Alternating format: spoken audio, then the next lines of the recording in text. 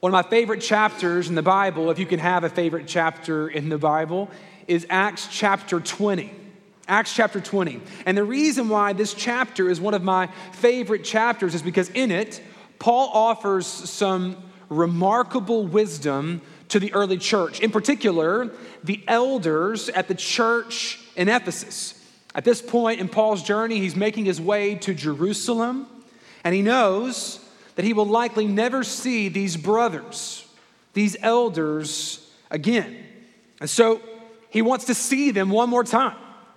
And he wants to leave them with a message of encouragement.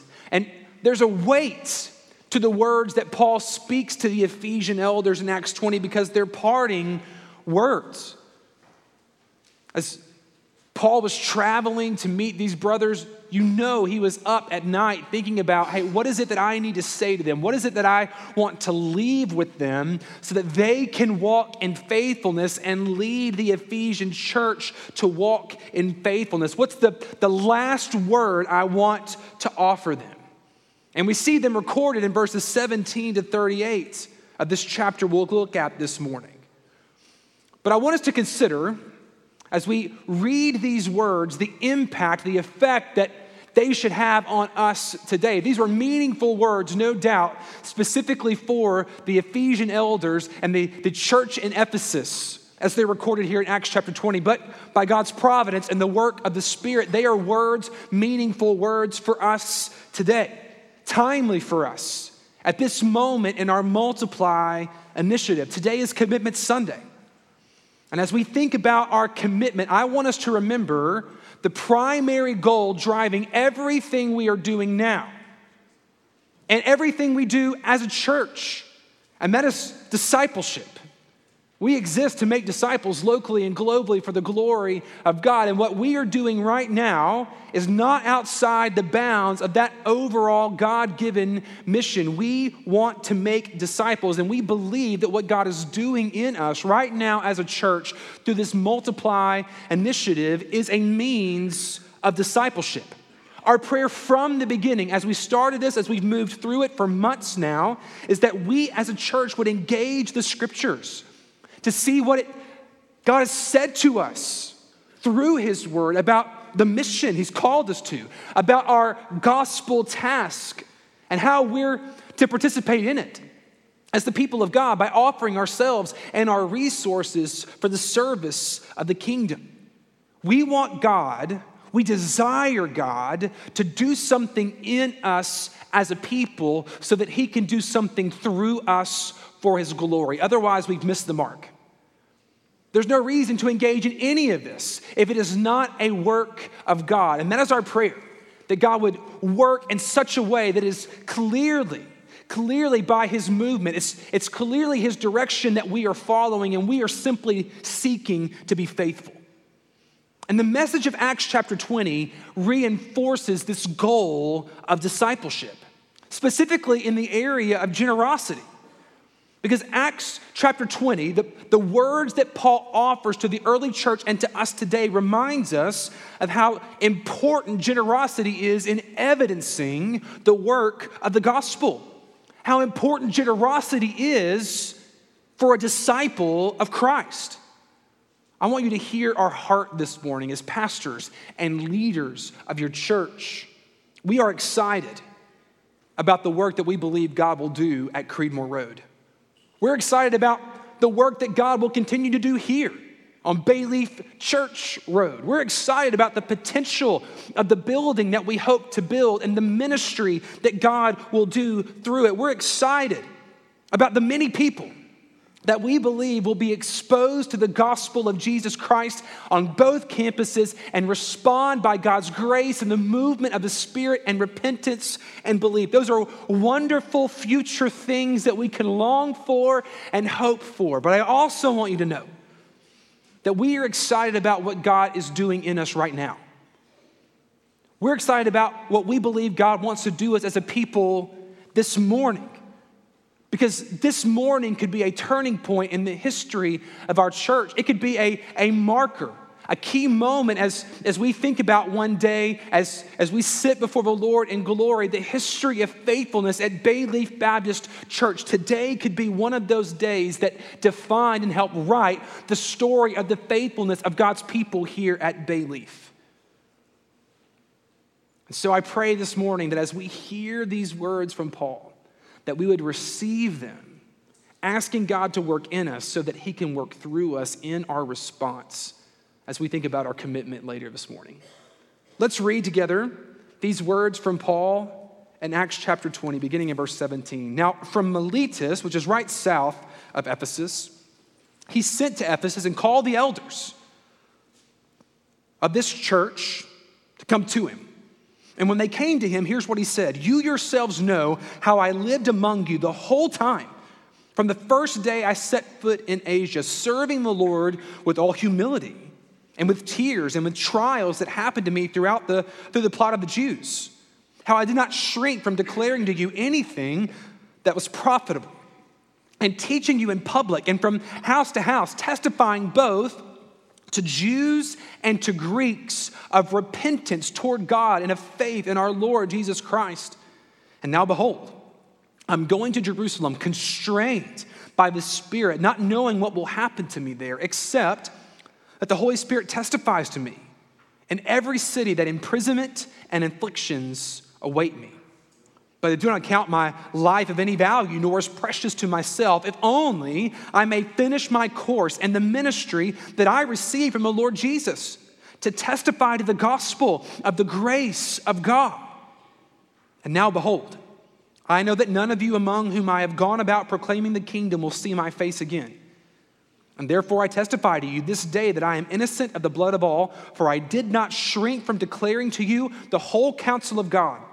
So pay careful attention to yourselves as elders and to all the flock in which the Holy Spirit has made you overseers to care for the church of God, which he obtained with his own blood. I know that after my departure, fierce wolves will come in among you, not sparing the flock. From among your own selves will arise men speaking twisted things to draw away the disciples after them. Therefore be alert, remembering that for 3 years I did not cease night or day to admonish everyone with tears. And now I commend you to God and to the word of his grace, which is able to build you up and give you the inheritance among all those who are sanctified.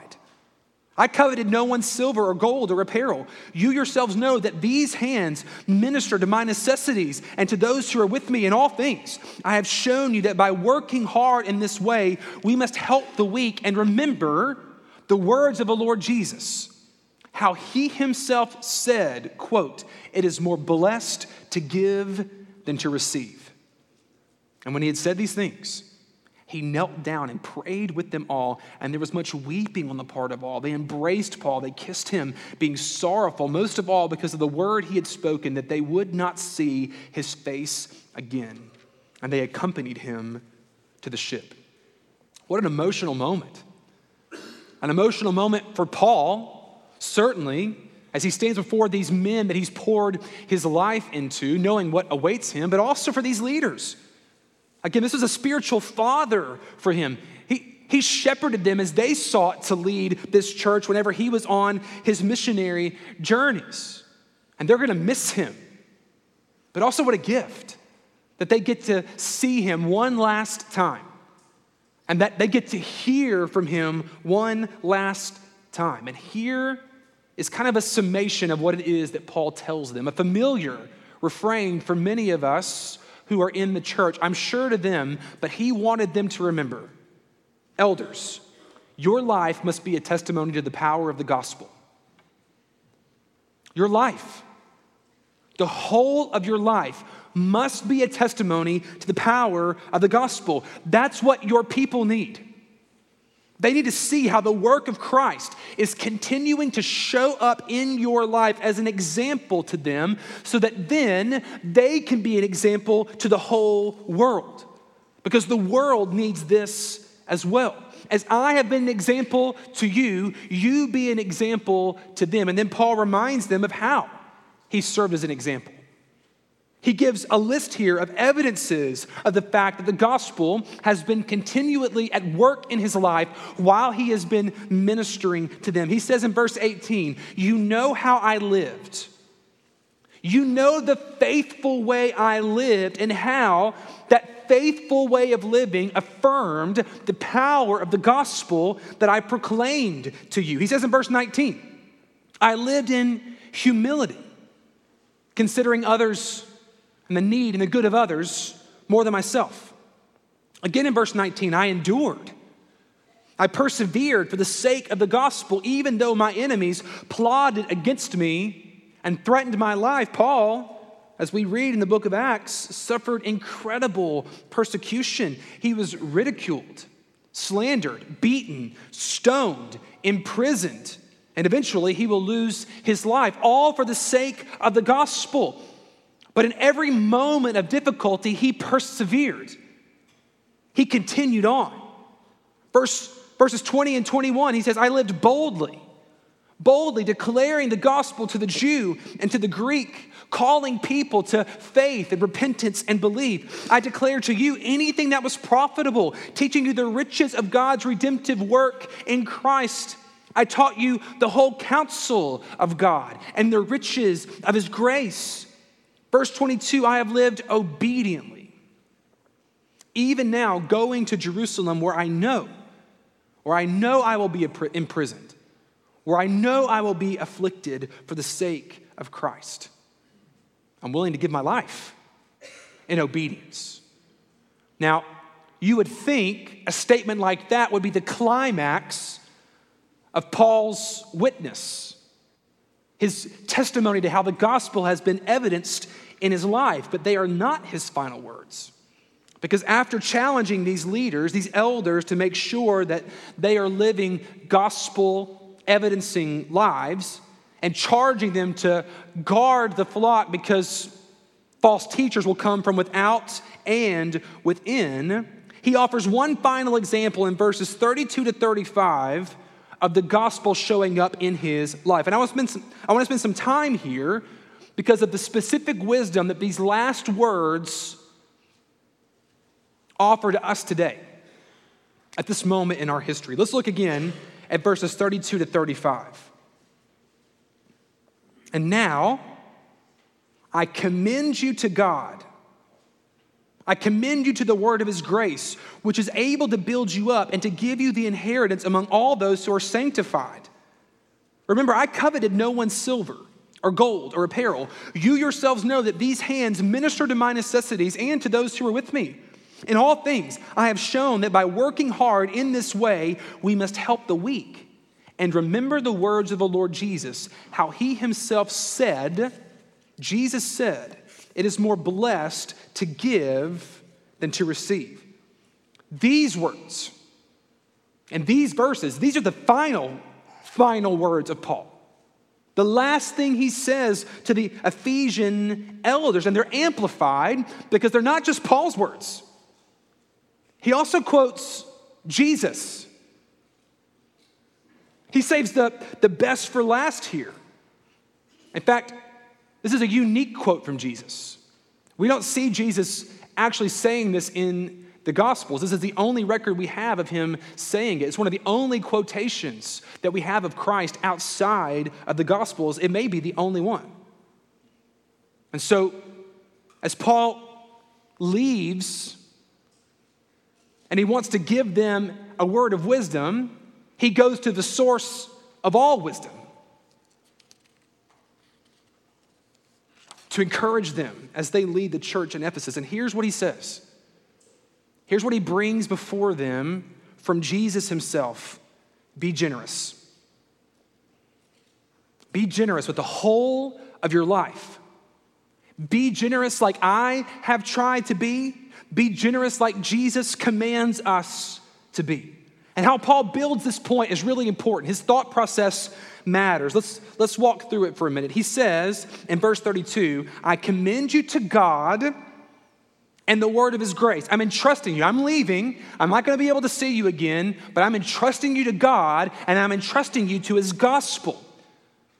so that you continue to grow in wisdom and faithfulness, so you can continue to be sanctified through his gospel.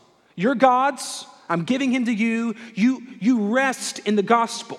And then he makes what appears at first to be kind of a turn in thought in verse 33. After he entrusts them to God and to the gospel and says the gospel is how you're going to continue to grow in wisdom, how you're going to continue to be sanctified, he says, I coveted no one's silver. I didn't covet your gold or your apparel. I wasn't greedy. In fact, I worked. All these hands, they provided for everything that I needed, and everybody that was with me, I provided for what they needed.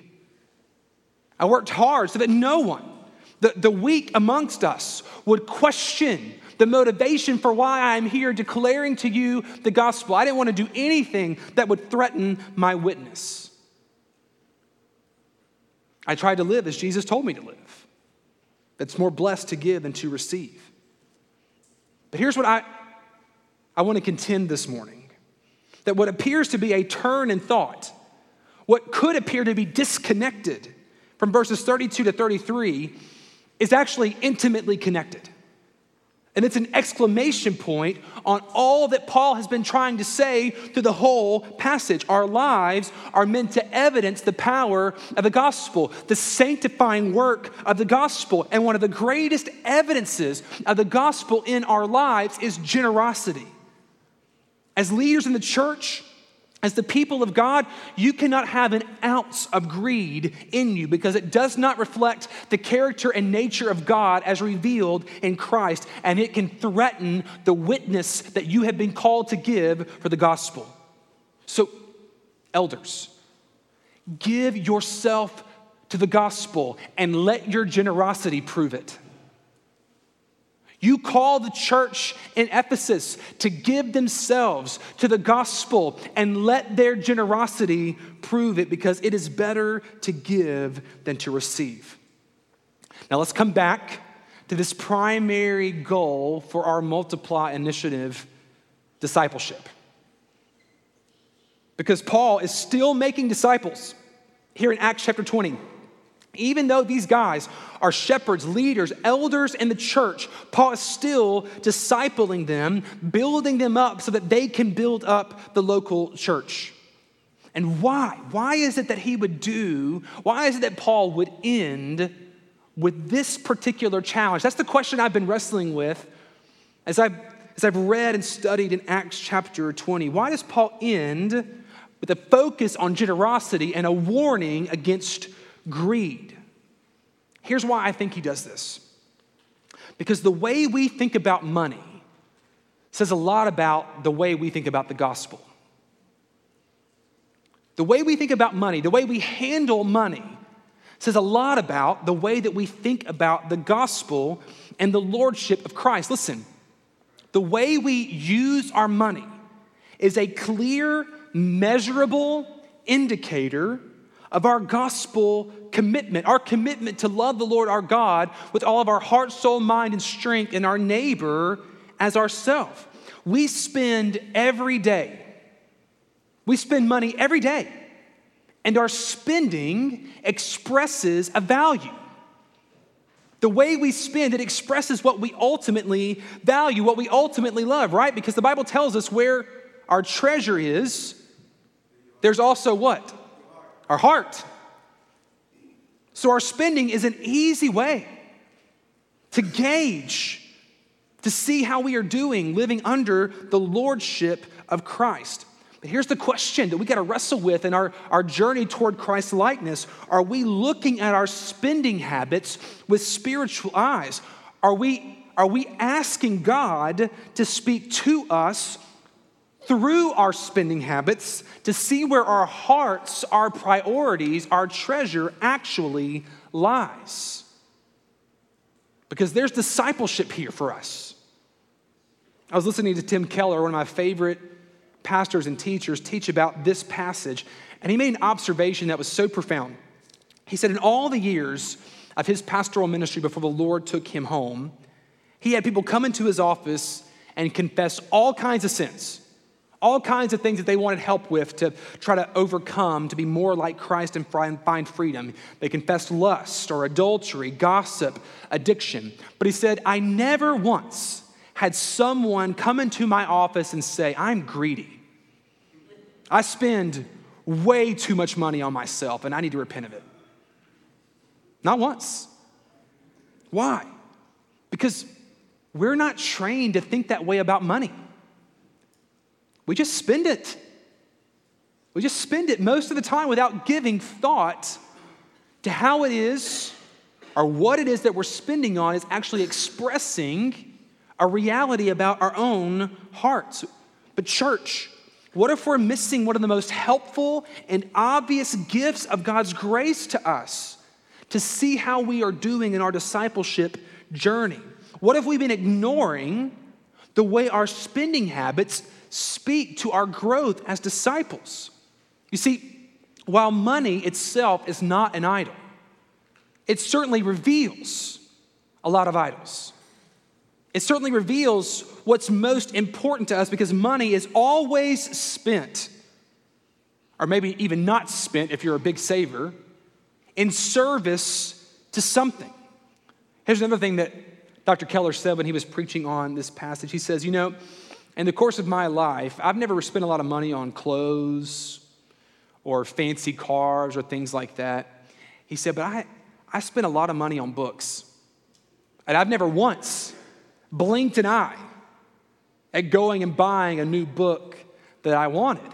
And he said, I began to ask the question, okay, why? Why do I have all these books? Why am I spending so much money on books? And he said, I think part of it is because I find my identity in being an expert. I'm a teacher. I'm a preacher. People come to me for answers. And while certainly a part of that is a call from God on my life, a part of that also I kind of like. There's a little bit in me that it's a little self-serving. And so I've had to constantly bring this before the Lord to make sure when I go and I buy a book that it's in service to God's call on my life and not just a way for me to continue to try to buy the favor of man. It's like I never even considered how my spending habits regarding books was revealing something in my heart. And that's the discipleship opportunity, friends.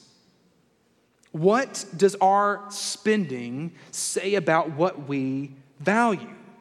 If you were to put your spending habits before the Lord, what is it that you're trying to buy in the flesh? If you're not submitting everything before the Lord, are you trying to buy approval? Like Dr. Keller, you're spending things that try to gain approval from other people, the right clothes, the right car, the right school, the right stuff. Maybe you're spending for power, so you can accumulate things to make you feel better or more important or more powerful than those around you. The more stuff I have compared to someone else, the more successful I feel, and that's where I find my self-worth. And how the world around me defines success. I get delight in thinking that I'm doing better than someone else. Maybe you spend money for security. Maybe you save money in an unhealthy way because you're more confident in your bank account than you are the ongoing provision of the Lord. Maybe you're like me and you spend money on comfort too much. I was telling Jordan this week as I was praying through this sermon, I probably spend about $4 a day on Diet Pepsi. Right? I know what you're saying. Don't drink that trash. I get it. But, I just like the taste of it for some reason. But I go and I get 2 for $1 because they have some specials. I get 2 for $1. But I don't even think about it. I don't even think it's $4. I don't even think about spending $4 on Diet Pepsi. Now, let's just say I don't do it every day. Let's just say I do it, 5 days a week. $20 a week, $80 a month. That's almost $1,000 a year on Diet Pepsi. And I'm sure the Pepsi company thanks me. But I spend it so quickly, I don't even think about it. I don't even put it before the Lord to consider what that $1,000 could do if I would just drink water. Now, I'm not saying you have to give up every enjoyment of life. I'm just saying, have we ever submitted it to the Lord? Have we ever even considered how much money we're spending on going to the mountains or going to the beach or getting a massage or getting a pedicure or getting that new chair. Have we ever even considered if there is a better use for the funds God's entrusted to us than just making this life a little bit more manageable when we weren't made for this life to begin with? Maybe, this is what I hope would be true of us and more true of us as we move forward from this moment, is that we would look at the way that we spend our money and we would see a heart for the gospel. That we're giving money in service to the Lord through his church for the sake of the gospel. Not neglecting the earthly responsibilities we have. Listen, we got to spend money. I've got to take care of my family as a husband, as a father. I have responsibilities as a taxpayer and a citizen of this country. I can't ignore earthly responsibilities. But in that realm of other income and of first and best, am I giving to the Lord for the sake of the gospel? Because while I cannot ignore my earthly responsibilities, I can also not ignore my responsibility as a follower and disciple of Jesus. And if we're truly to be a disciple of Jesus, if our goal is to become more like Christ through the work of the Word and the Spirit in our lives, then we must consider whether or not generosity is showing up. Because certainly generosity is at the heart of the gospel, right? God, the Father, gave. And what did he give? His Son. The best he could offer, the only hope we have, the Son. And what did the Son give? He left.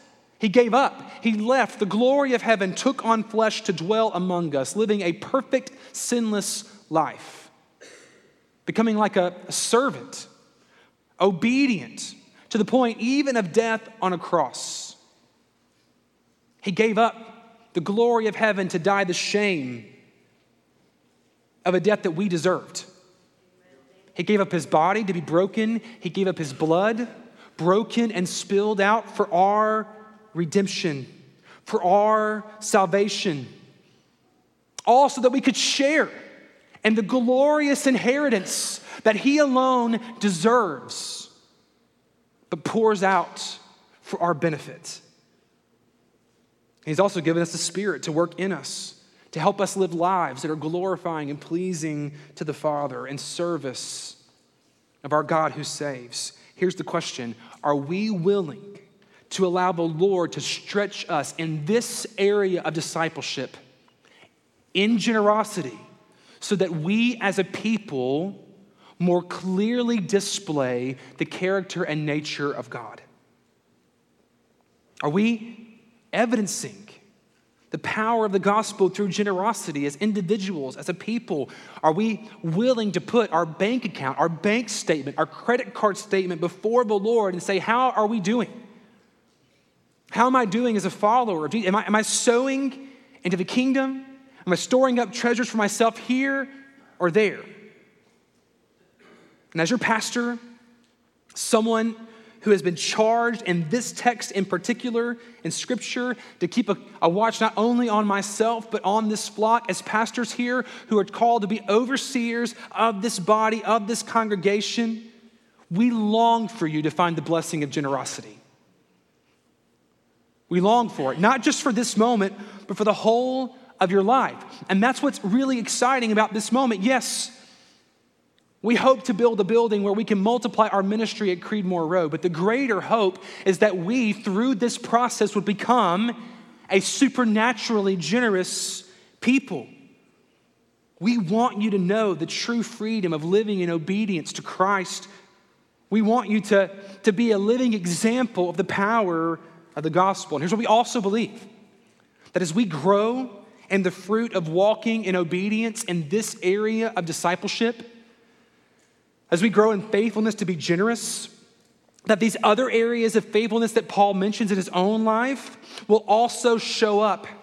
As we've been studying throughout our time in the book of Acts, if we grow in generosity, I have no doubt that we will grow in humility because we will think less of ourselves and more about God and our neighbor. We will grow in perseverance. We will grow in evangelistic boldness because we really believe this stuff. And it's shown up in our lives. We'll grow in obedience. This one area of faithfulness will no doubt have a ripple effect into other areas of faithfulness, all of which we will need in order to continue the ministry of Bayleaf right here and on Bayleaf Church Road, and then to multiply it over to Creedmoor Road. Church, we have been entrusted to God and to his word of grace. May we show it, may we evidence it today and every day until the Lord Jesus comes and takes us home. So how can we respond this morning? Let me just offer two responses to the teaching of God given to us through the power of the Spirit and through Paul here in Acts chapter 20. The first is for those who would say that they are not followers of Christ, or maybe that you're unsure about where you stand before a holy and righteous God. We're asking for commitments this morning, but the only commitment we're asking of you is to Jesus with your life. Would you respond this morning by repenting of your sin and believing in Jesus alone for salvation? Would you this morning grasp under the work of the Spirit and the testimony of the Word the generosity that God has shown you in Christ? Would you be moved and overwhelmed by the love that he has poured out on you and the Son to save you from an eternity separated from him? And would you give your life? In just a minute, we'll have some pastors and ministers here as we respond later in the service. And we would love to pray with you and encourage you if you believe the Lord is leading you in that way. For the rest of us, for those of us who are in Christ, for members of Bayleaf, anyone who calls Bayleaf Church their home, this morning, our call to respond is an opportunity to evidence the gospel of Jesus, to act in generosity in such a way that we would testify to the fruit of the gospel in our lives as a people. And listen, yes, we are talking about responding to this particular work that we believe God is calling us to here and at Creedmoor Road, but I really want us to think about the work of the gospel beyond that and see this moment as a spiritual exercise of discipleship as we consider our spending habits and whether or not we are spending under the lordship of Christ for his kingdom. Can this be a moment for us to flex our generosity muscles in a way that helps us grow spiritually and become more devoted to Jesus? It's kind of like fasting.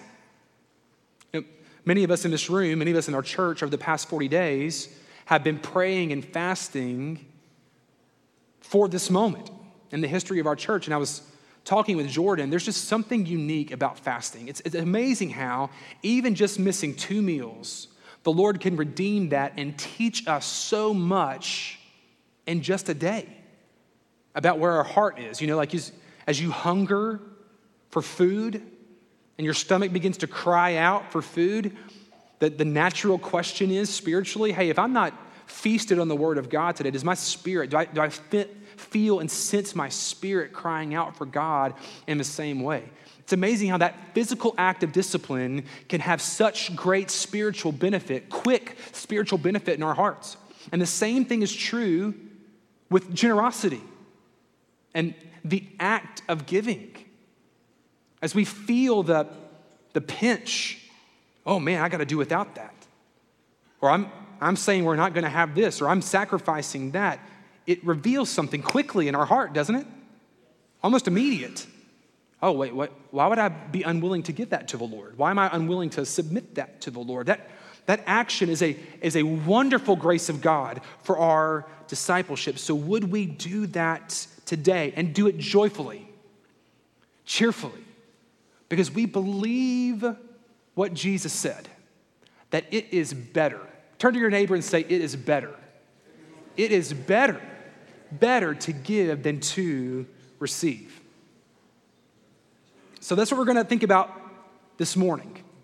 responding in that way. And I want you to know that as you respond this morning, know that you are joining other members, other believers, other people here at Bayleaf in taking that step, that discipleship step. Last week, our kids ministry had their Commitment Sunday, where they brought some of their first and their best as an example to us about how to give unto the Lord. It was a great moment of discipleship, even in my own home, as last Saturday night, Jordan and I gathered the kids and said, hey, tomorrow's the day where we're going to give unto the Lord. And so we want you to go to your room, your toy room, and find a toy or a stuffy. That's what we call stuffed animals in my house.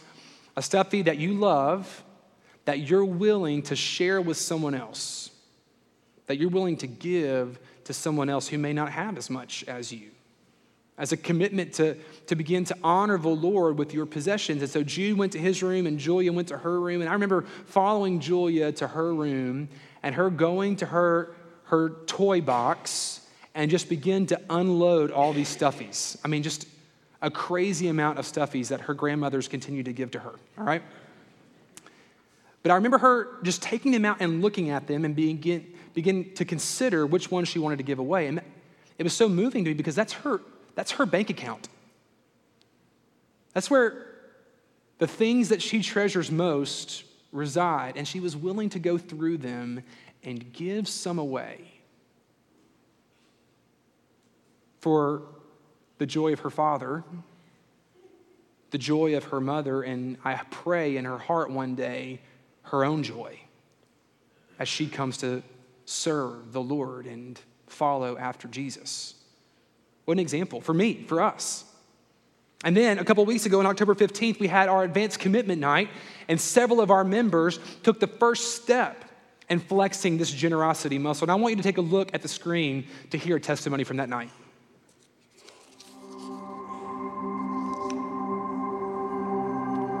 Lord, this has been on the hearts of the people for well over 20 years. And Lord, tonight we celebrate. Lord, we celebrate that you have brought us here. And now, as we look toward the west just a little bit, and we look to Creedmoor Road, Lord, I pray you will bless it. You'll continue to bless this church. Our multiplied commitment means to us is being good stewards of what God's given to us. We want to be faithful to teach our sons what it means to be good stewards of what we have. So that means faithful stewards of our finances. So just giving generously and teaching these guys what it looks like to give generously. I grew up coming to Bayleaf Baptist Church. I became a believer here and was baptized in the sanctuary. It's a really neat idea to think that where we're building in the Creedmoor Road property, that our children and even our grandchildren could be there one day worshiping as well as a result of our obedience and faithfulness to God. Anyone watching this can see what matters so much to us, which is our two daughters here, and we feel like this campaign is going to enhance their future through Bayleaf. We've grown in the knowledge of the Lord through our study of the Word. And I want other families to be able to share that experience as well. I want them to be able to raise their children here or their grandchildren to be able to grow in the knowledge of the Lord through study of the Word of God. And they're going to be able to do that, not only here at Bayleaf on Possum Track, but at Creedmoor Road. And so that's why my wife and our family are excited to participate in Multiply. And we're just so thankful to be part of the Multiply process, and we can't wait to see what the Lord's going to do in the coming months and years ahead. We've been able to reach so many kids' lives through this ministry partnership, and as we expand to the Creedmoor Road area, there's no doubt in my mind that we'll be able to reach even more. For Sarah and I, the Multiply commitment means our response and obedience to what we believe God is calling us to do with what He has blessed us with. We believe that what the Scriptures say are true, that our life is but a vapor, and that God alone is the source of our strength and provision. So Multiply to me is an opportunity to walk by faith and not by sight, to really begin to trust in the Lord in a new way, in a new season, to step outside the comfort zone, to step into what God is calling us to do. When I think about raising a family, I think about college tuition, I think about kids needing braces, I think about all the things that are right there on the horizon. But I also think about what it means to trust in the Lord, to give first to Him, to trust in Him for the rest, to invest in that which is eternal and not just that which is temporary. So I'm excited about this season. We've been so fortunate to be a part of the Bay Leaf family and want to contribute a small part of people having access not only to the gospel, but also the community that's been so supportive of us. So what this Multiply campaign means to me is really pretty simple. Bay Leaf continues what it always has been, a mission-minded church.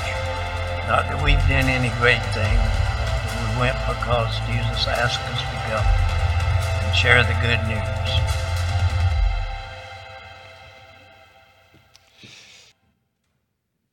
So to help us as a people to respond this morning, I want us to take these commitment cards that should be in the pews in front of you, or maybe you brought your own today, and to open them up, and we're going to spend some time thinking about them, praying over them, and then in just a moment when I give you direction, we'll come and offer them, okay? So if you could, take these commitment cards, open them up, and let me just walk you through how we're asking you to prayerfully consider giving to the ministry, continuing to give to the ministry here at Bay Leaf on this campus, and then also helping us to extend the reach of our ministry to Creedmoor Road. Here's what we want you to begin praying through as individuals or a family this morning, or hopefully you've been praying through it the whole time.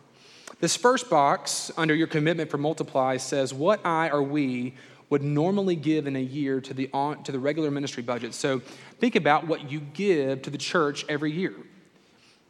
And what you should give to the church. Remember, a couple weeks ago, we talked about the fact that God calls us as a people to always give a portion of what He's entrusted us back to the Lord. So what is the portion that you give all the time, or maybe that you should be giving to the local church? And then you put that there.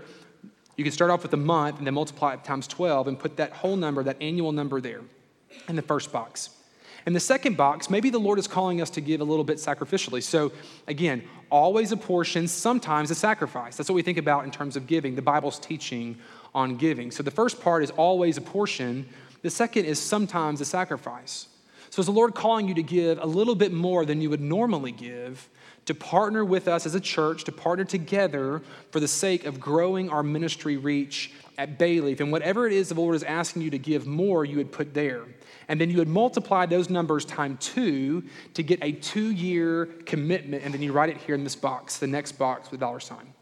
And then maybe also some of you have some stored resources. Maybe some of you, the Lord has been very generous to or kind to, and you've been able to save throughout the years. Maybe you have a collection that you want to sell because it's not doing anything for you. It's just sitting on a shelf or something. And the Lord has called you to sell that or give a portion of those stored resources. Whatever that is, you would put here. And then all those numbers together, whatever that total is, we want you to put in the black shaded box, your 2-year Multiply commitment. But notice it begins in December of this year and goes all the way through December 2025. That's what we're asking you to pray through and think through this moment of response. Here's what we're going to do. We're going to spend some time as a people praying over this, filling it out, and dedicating it to the Lord. And then just a minute, I'll invite us to respond after we spend some time in prayer. So would you, with open hands and open hearts, put this before the Lord and begin praying about it and filling it out?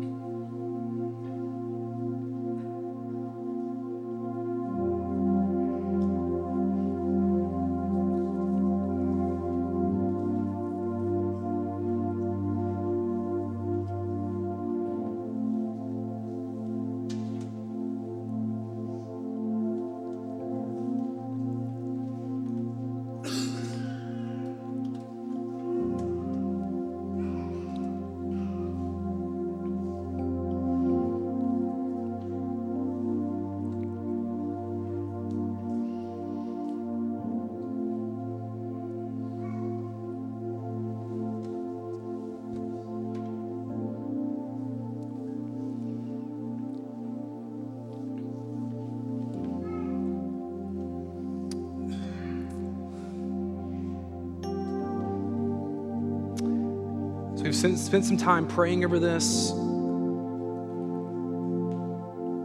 Let's write in our number. Let me just say a word to those who are joining us online. Let me remind you, you can do this digitally. If you go to our website and to our Multiply link, you can fill out this digitally. And I was also told that I may have given some misdirection earlier. If you've already filled one out and put it in the offering plate, because I said commitment card, not connect card earlier, I'm going to encourage you to fill it out again. I'll tell you why in just a minute. Because I want you to be a part of this expression of our people, to be able to join us in coming and bringing your commitment to the Lord. And so let's put in the numbers. And then as you do that, would you just take your commitment card and kind of hold it in front of you with your hands open? And let's make this a very spiritual moment. And let's offer these to the Lord. Father, we're so grateful for how you have blessed us. God, you are the source of everything good. Everything that we have that is good comes from you, and we acknowledge that today. We give you praise for that. We also recognize the most important good we have is the salvation we have in Christ. Thank you for how you have acted generously to save us. And Father, now we want to respond by giving of ourselves and of our resources. We want to be generous in a way that shows and evidences the continued work of the gospel in our heart and testifies to your generosity as a people. And Father, we believe that you're calling us to do a specific work, a unique work on this property you've given to us. And we want to walk in faithfulness. But Father, we also want something more. We want our hearts to be released from the idols and the love and the care of this world and be wholly devoted to you. And God, would this be our commitment here, be an expression of that? Father, we want to give cheerfully and joyfully because we believe it is better to give. And we're asking you to take what we're about to put in these baskets and multiply them as only you can. Just like you took the fish and the bread and those baskets, Father, would you take these and do more, these commitments, and do more with them than we could believe, so that it is clearly your work in us and through us for your glory. Find us faithful, we pray, in the name of Jesus. Amen. Thank you for joining us this week at Bayleaf. For more information about Bayleaf Baptist Church, visit our website at bayleaf.org.